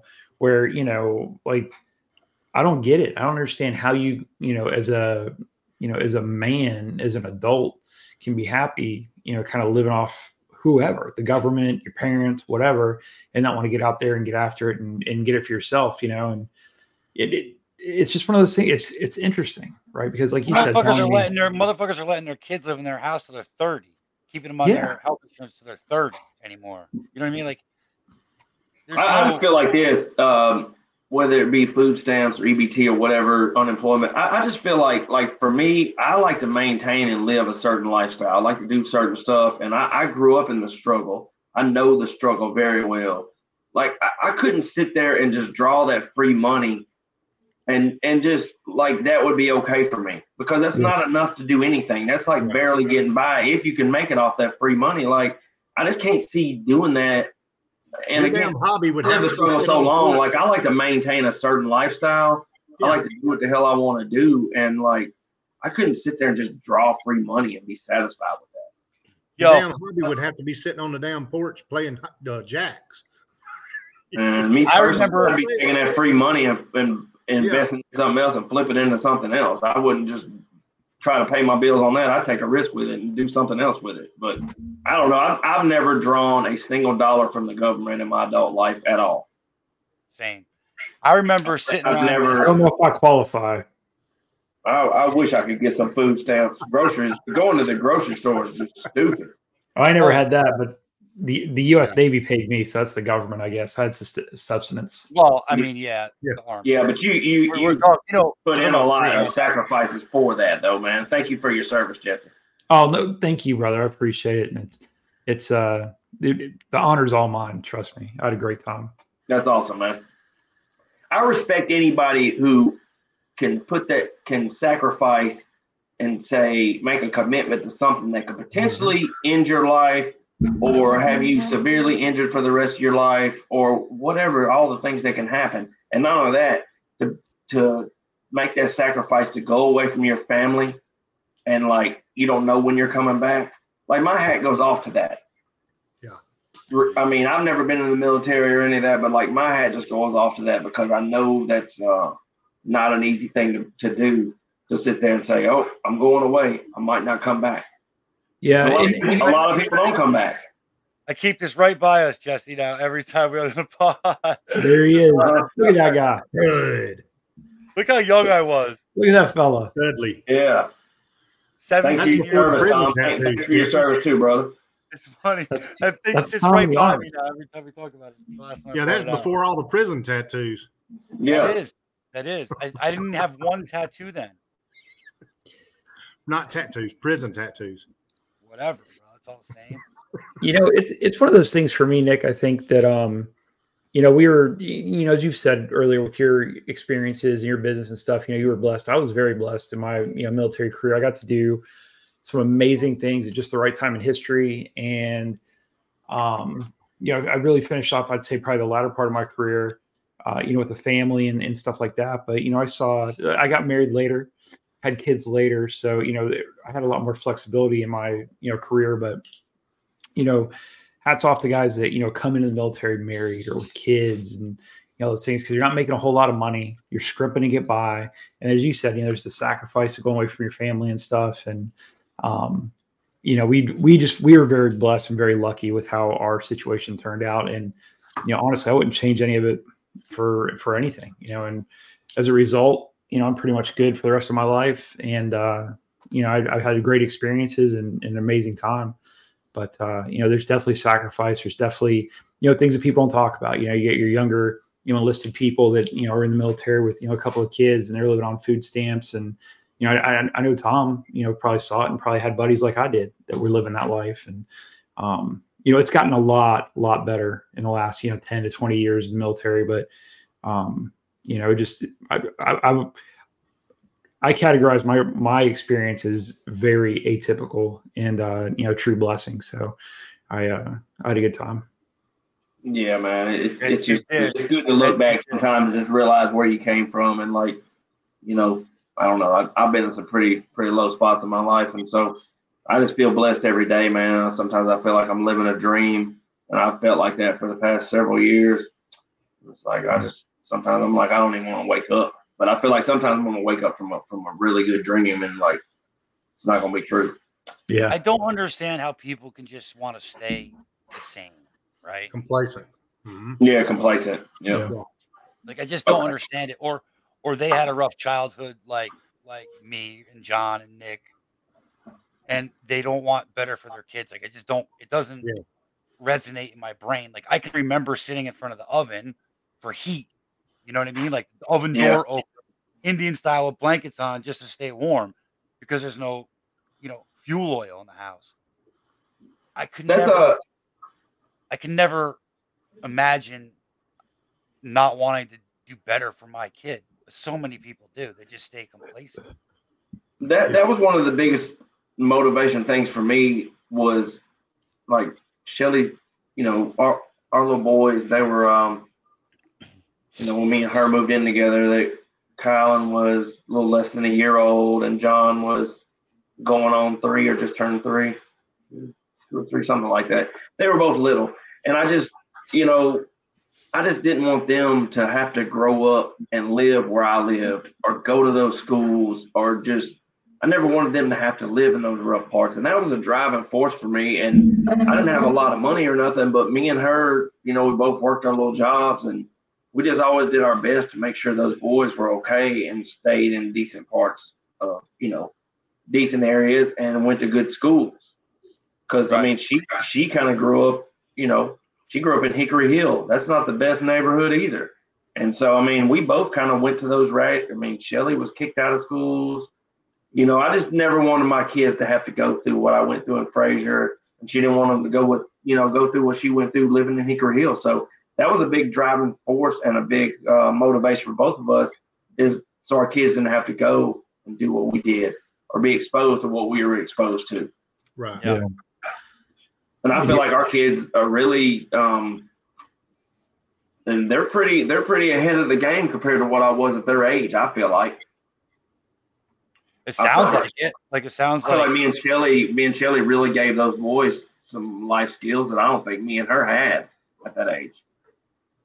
Yeah, but and that's commendable, and that's I think to Tom's point, that's what we should all aspire, to do, and kudos to you guys for identifying your situation and wanting to make it better for that next generation.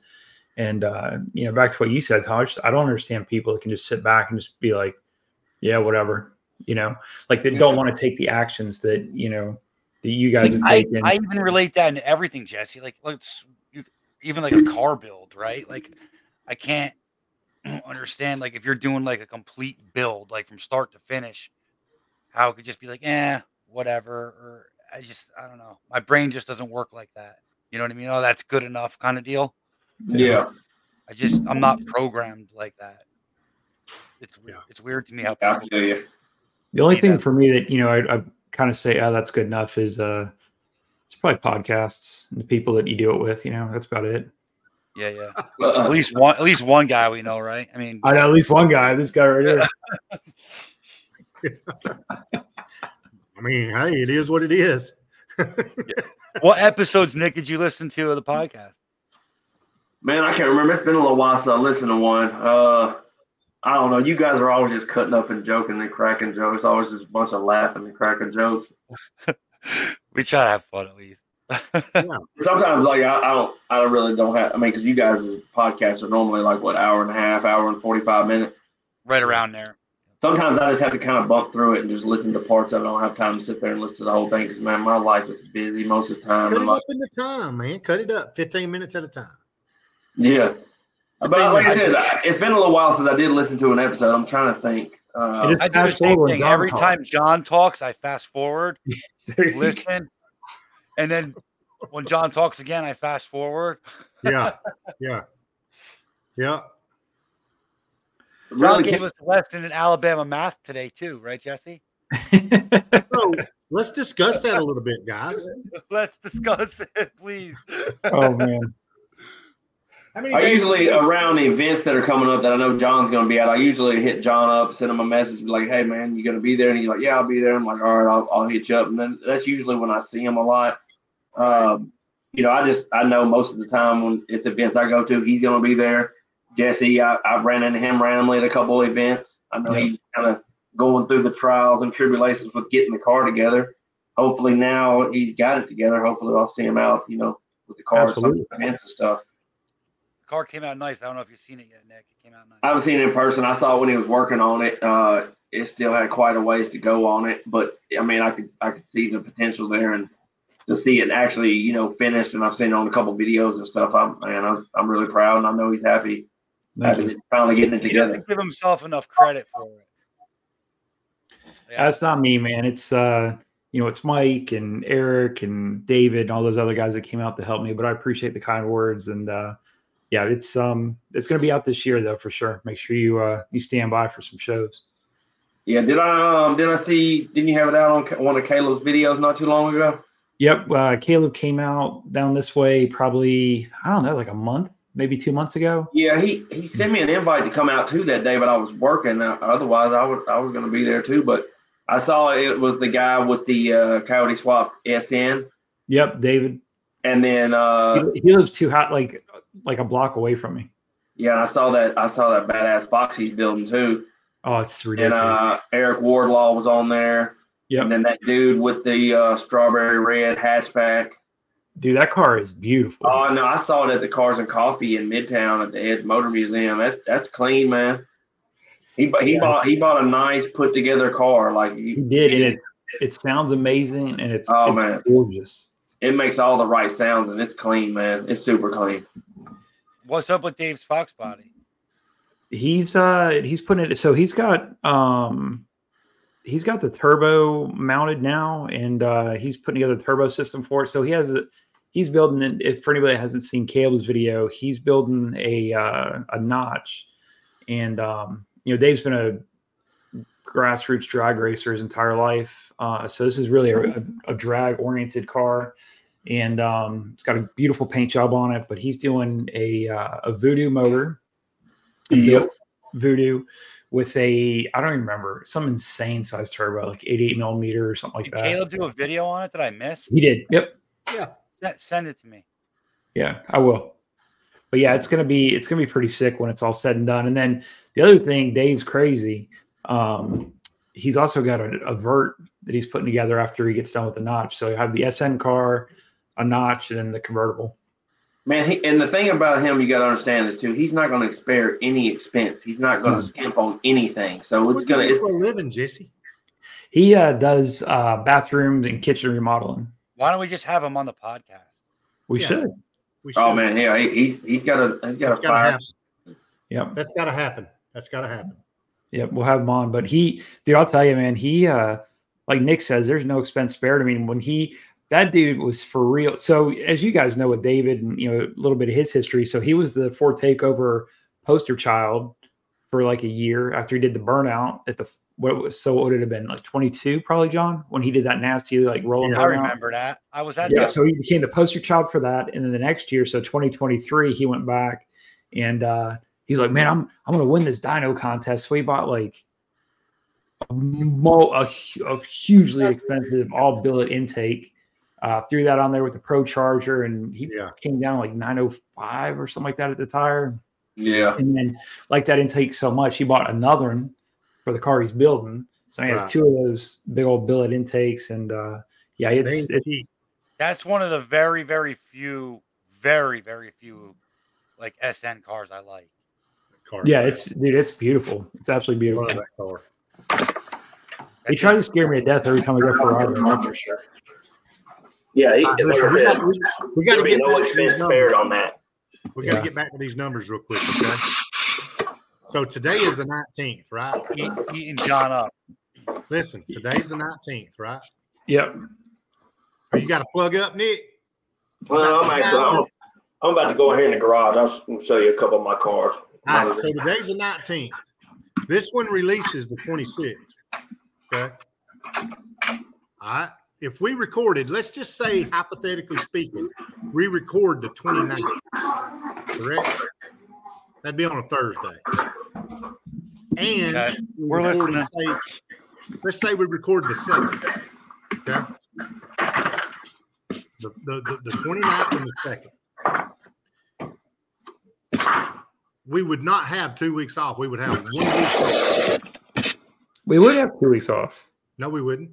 Because if like Tom was saying, if we did 2 next week, right, then that puts us ahead. It wouldn't put us 2 weeks. It wouldn't put us 2 weeks off, though. It would only give us a week off of recording a podcast, because you would only have the 4th through the 8th, because one would come out on a Monday, the 11th. Yep. Okay, so you would have to record one the 12th, 13th, or 14th, and that wouldn't be 2 weeks solid. You record on the 17th, and there you go. You got 1 day, Jesse. One day to record. You hate recording on Sundays. Doesn't matter. Do a podcast. I would do it just to prove you wrong. So y'all's math is wrong. Go ahead and bash my Alabama math now, Tom. It's 2 weeks off. Bullshit. Jesse just proved it to you. You might be looking at 12 days, maybe 12 days. 12 days is 14. Right. I want to see this car. All right, come on with it. Hell yeah. What wheels that got on it, Nick? It's got 20-inch Celine Monaco wheels on it. They're black. I got them powder coated black, so they don't show up the most in pictures and videos, but it looks pretty badass though. And then here's the Terminator. I love. Where's the Lightning? It's got to sleep outside. Yeah, the Lightning's outside. I did have a mini storage. It kept going up on the price, and so I had to. All right, Nick, I got a question for you. Since you own yes, sir. Are 98 to 04 cars box bodies? Say it again now. Are 98 to 04 cars box body platforms? 94 to 04, you mean? Yeah, 94 to 04. I mean, they're SN 95s, but they're underneath is real similar. A lot of the parts are interchangeable. So, I mean, not really a Fox body, but, a lot of stuff's interchangeable. But, nah, it's not a Fox body to me. Okay, just curious, because it's another conversation we've been having lately. I think. Yeah. They do share a lot of similarities, but I would say, it's not a Fox body. Right, because, John, technically speaking, they were a Fox body. They just modified platform, right? Yeah, Fox platform modified. Yeah. Yeah, I mean, that's why a lot of the stuff's interchangeable, and really, a lot of the parts from the SN or the new heads can make a Fox body better.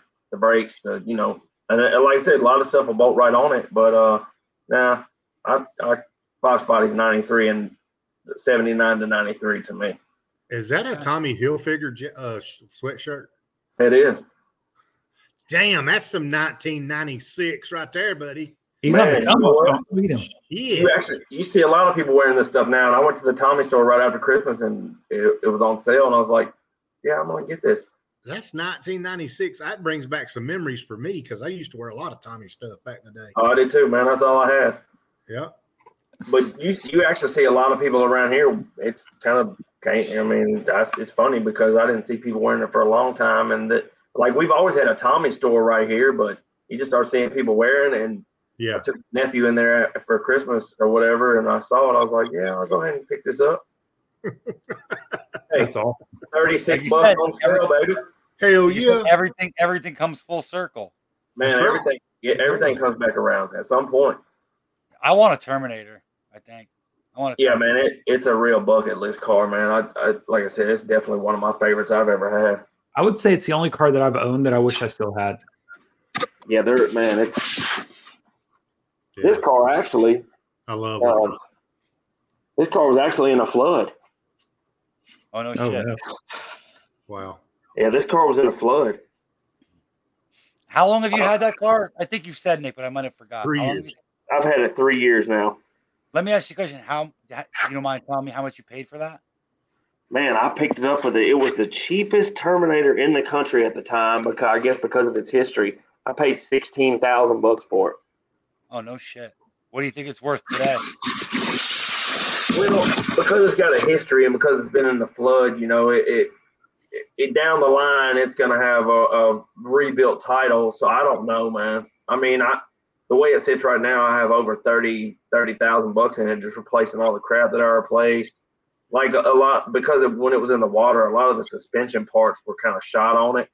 So I've had to replace a ton of stuff just where it was affected, you know. But I don't know. If I was to sell it, I probably wouldn't even consider doing it unless it was in the low 20s. And some people say, oh, it's not worth that. But, you know, to me, it's worth more to keep than it is to try to sell, maximize the money on it. Because, again, I love it. And at this point, it's got a few miles on it, so I don't mind driving it. Right. If I was going to throw a term, I'd probably plan on spending about $30,000. Yeah, it's not a low mile like car that you don't want to drive. You know what I mean? Like it's got some miles on it. At this point, it doesn't really make a big difference. And I don't know why people make such a big deal about saying, you know, Cobra's got 80,000 miles. It's high mileage at that point. Those cars are made to run and drive, and they're workhorses, man. I mean, so I don't know why people trip out about the miles on them so much. I mean, to me, I feel like it's got miles on it. Somebody enjoyed it. That's it. I never understood why people cared about mileage on modified cars. Like, right. Yeah. Shit's modified. You got new stuff on there already. Right. And Okay. truly, Factory original time capsule, I get it. But a modified car, who gives a fuck? That's it. Right. I mean, I'm saying, well, you know, hey, it's probably some of my cars probably have had 200,000 or 300,000 miles on it in reality. But I had another yellow Cobra just like this one that on paper totally looked like the better car. It had 80,000 miles on it. It had 550 versus this one's got like 470. You know, had lower miles, no history, ain't been in a flood. But honestly, man, this car right here to me seemed like it was a lot more loved and just a better car. And I sold the better car of the two on paper and kept this one. Yeah. Because it's just a nicer car. And again, it's been in the flood. It's got a history. It's been totaled by an insurance company. But I mean, the overall car, I liked it better. Right on. And I lost a lot of money on that other one because I bought it sight unseen. And that's the first time and the last time I'll ever do that. And when it got here, it wasn't what it seemed. This one right here, you have to go look. Kind of like Jesse. Yeah, and I bought the first one I got. This is the first one. But the second one I bought, it came from up there in Pennsylvania by you. Salt City. That's the reason why. Yeah. It come up freaking crooked Pennsylvania people. Yeah. I mean, it didn't have any rust on it or nothing like that. I don't think it had been in the weather. I just think whoever had it was just, man, they were rough on it. Me do it. Right. Well, it rained good and everything, but you just tell the paint wasn't as nice. You know, and I paid over $10,000 more for that one than I paid for this one. I lost my ass on the car, really. Wow. Because, I mean, I struggled to get low 20s out of it, and I had well over 30 in it by the time I paid for it, had it shipped here, got it here. The transmission was junk in it, and, like, I had over $30-something thousand in it, and I sold it for, I barely was able to get 22, 23 out of it. You know what I mean? Just because, you know. There's quite a bit of them for sale. People don't want to pay. They say, "Oh, I got the money for it," but then when they come over, they're always trying to like Jew you down on it. Yeah, that's how it goes. So I kind of lost my ass on that one. It's all part of the game, I guess. Sometimes. Yeah. Well, I mean, the thing about cars, right? Especially if you're gonna start modifying and do all that shit, you're never getting your money back. You're right. Yeah, you never get your money back out of it. That's for sure. There's financial suicide every time. Yeah, I mean, if you do it for financial gain, man, you're probably not gonna come out too well. Not my experience. Yeah, I mean, I guess some people do like their business. They search, buy them right, and then flip them instantly. They make money. But if you're gonna buy it, if you plan on buying it, like cruising it, and then gaining money on it or modifying it for yourself, it's a loser. Yeah, I've never like the cars I've always came across. Like when I'm looking to buy, say I was looking to buy that Terminator, I didn't have the big Terminator money. I was on a budget, so I just had to get whatever I can get, and that's how I found that $16,000 one. And I was really pleased with the condition of it, even though I knew about the history and everything. But I was like, man, that's the cheapest one you're gonna find. So I went and got it and drove it home. And man, like I said, the history of it doesn't even bother me at all. Right. Yeah. Hey, I'll be right back. Okay. Jesse, you had a Terminator how long ago? 20. I bought mine brand new. So 20 years ago. That's right. You said that right. I remember you telling us the story. Yeah, I love that car, and it was one of those things like it, just fun right out of the box. You would get it, and we were still kind of learning about forced induction stuff at the time. And I lived in Miami when that car first came out, and it was awesome. It was a really, really fun car to have, and to drive around and stuff. So it was a good time. Man, I mean, like mine out there, it has the stock Eaton, has a pulley on it, cold air intake, a mass air, injectors, long tubes, X-pipe, tune, axle back. Like I said, it's on a conservative tune. It makes I think probably around 475 at the wheels. Mm-hmm. And it's not gonna win a bunch of races against people nowadays, but the car is just fun factor. It's a hell of a fun car. Yep. Yeah, they're sweet. And the thing is, the way Ford built it too, with the T56 and 355 gears, the thing just eats the highway up. And I appreciate it for what it is versus trying to make it major fast. Or I've never driven one, so I don't know. They're fun, man. It's an experience. Oh, they're a blast. Yeah, it's a fun. I mean, there's a reason why there's a hype around those cars. I mean, there's a reason you see Rob Miller running the tires off. It's fun. Yeah, I gotta drive one or at least go for a ride in one. So I've never even been in one. That one that I had that put 550 to the wheels, man, it felt like it just blew the tires off everywhere. It felt a lot less usable even with 550 versus the 475 car. Like you couldn't even hit the gas in it really because it was just all over the place. That's how I feel in my car, Tom. Yeah, right. We're walking 180 horsepower. How much horsepower does your car make, John? 396. Plenty of fun in a Fox, though. That's right. It is true. A Fox body don't need a bunch of power, really. It can, man, a good 350, 400 horsepower in a Fox screams. I'm happy with my horsepower. Tom can eat an orange. I could what? I was going to say something else. I said Tom can eat an orange. Your car have a 363 in it? 363, yeah. Yeah, that's badass. Yeah. Dude, Tom, your car is one of the most well done Foxes I've seen, and I think I've seen almost all of them. God. Nick. Look, his head don't even fit in the monitor don't now. Behave, man. Don't be hating, John. It won't even fit in the monitor now, Nick. Back up a little bit, Tom. That is so not true, and you know it. I appreciate it, man. It is. No, that car's sick, man. There's no denying it. The color of it, just the whole theme of it. It's like I said, it's one of the best around. Hey, and, man, it's an awesome car, man. Yeah, I appreciate it. It's badass.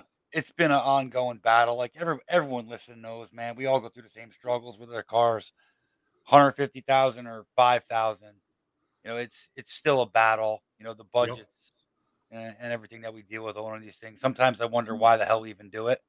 Right? Like, why do we put ourselves through this fucking misery? It's all for the patch, man. I can't figure out why I spend $20K on my damn car. Can you? I can't figure it out either. I'll never understand. I can't figure it out. I can't figure out why I do it. $5,000 car. Every time I go to the damn parts store, I'm spending $20K on it. Just drives me crazy. 20K, Tom. Man, they all end up being money pits, and like I said, if you buy them for financial gain, you probably in it for the wrong reason. Like the money that I've spent, it doesn't even compare to the fun times I've had. And not only that, like, you know, doing the group thing and stuff, man, you know how many times I've been pulled over and got tickets and had to go to driving school. Like, just the money I've spent out.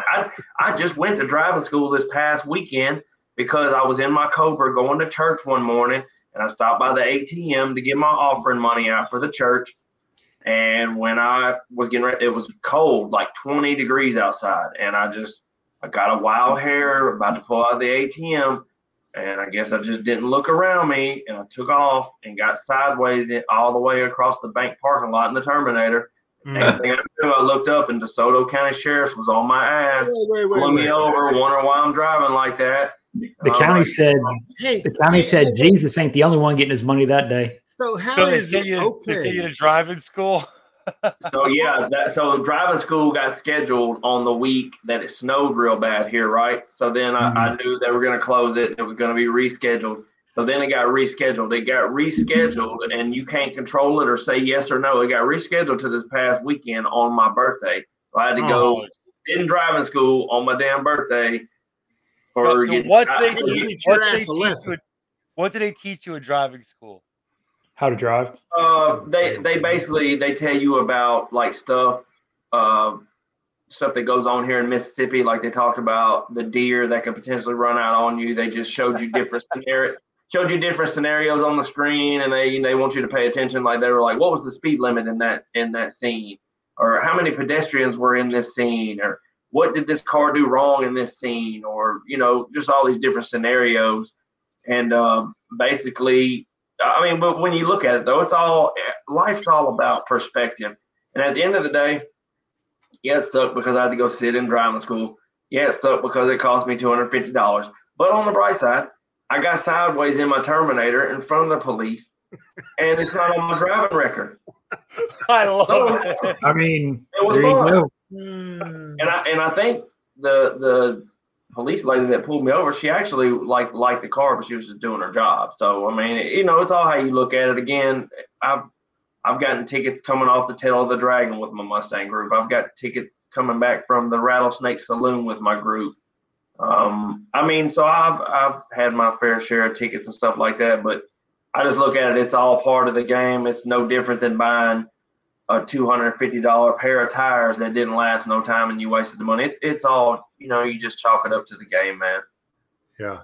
It's a good way of looking at it, dude. And I think that's a good point to kind of wrap it up. I think that's a good perspective, Nick, and not a lot of us have that. I know I certainly don't. Because it's all a lot of how you look at it, man. You can look at a positive situation in a negative light and then become negative. You can look at a negative situation in a positive light and then become a lot more positive. So if you keep a positive mindset and try not to look at everything negative and try to think, well, could be worse. I could be in a worse place. It's all about the perspective, man. I on this all the time. He's so fucking negative all the time. He's a Debbie Downer. Fucking the hell you say, you bitch? Fucking constantly. You guys saw the text message and shit he sends. Always miserable. Tom's always negative Nancy. All right. So, Nick, listen, man. We're going to wrap it up there because we're about an hour and 50, and this is usually about how long we go. Yes, sir. Dude, I had a blast talking to you, man. Like, I hopefully get to see you in person and we could talk some more. Yeah, we'll chop it up, man. If you're coming to Ford Takeover or whatever, we'll chop it up, man. Like I said, I saw you a couple times. Of course, everybody's always around talking about your car, so I didn't really get to talk to you too much. But we'll chop it up whenever, if you're coming to Ford Takeover this year for sure. Hell yeah. Yeah, definitely, man. So, listen, we appreciate you coming on, man. Love to have you back. Man, hey, sometime. thanks for having me, man. I was honored to be on here, man. I'm really proud of you guys. And like I was telling John, man, y'all's podcast and little following has grown a lot more than you guys probably expected, man. I'm glad to see it. Thank you, bud. Yeah, it took Appreciate us it. by surprise. That's for damn sure. Yes, sir. Hey, Jesse, man, thanks for your support, man. You always support my business. I appreciate that too, man. Just when you tag Absolutely. and stuff, man, I appreciate that because that helps the wheels keep turning, man. So it means a lot. Absolutely. Yeah, brother. shout the business out, Nick, before we wrap it up, and tell them Yeah. your location. Man, my business is located here right below Memphis, Tennessee. It's called Strong Quality Carpet and Upholstery Cleaning. We specialize in carpet cleaning, upholstery cleaning, rugs, tile and grout, hard floor surface cleaning. Pretty much owner operated. Been doing it for the past 24 years. So that's it. As a damn commercial, if I ever heard one. Yeah, buddy. Yes, if you got that old ass fox body, nasty smelling carpet, call Nick. That's Yeah, right. I mean, there was a video. Caleb, when he was redoing Pop's car, he had me come out, and there's a video on his channel of me cleaning the carpets in it. Like we pulled the seats out, carpets out, and Heck did yeah. a whole YouTube video on us on my business back a few years ago. Before I didn't even have my truck mounted equipment. Then I was still doing all that stuff with portable stuff. Killer. Yeah. Very cool. All right. So Hell yeah, with that said, everybody, thanks for listening. Catch you next time. Later. Cool.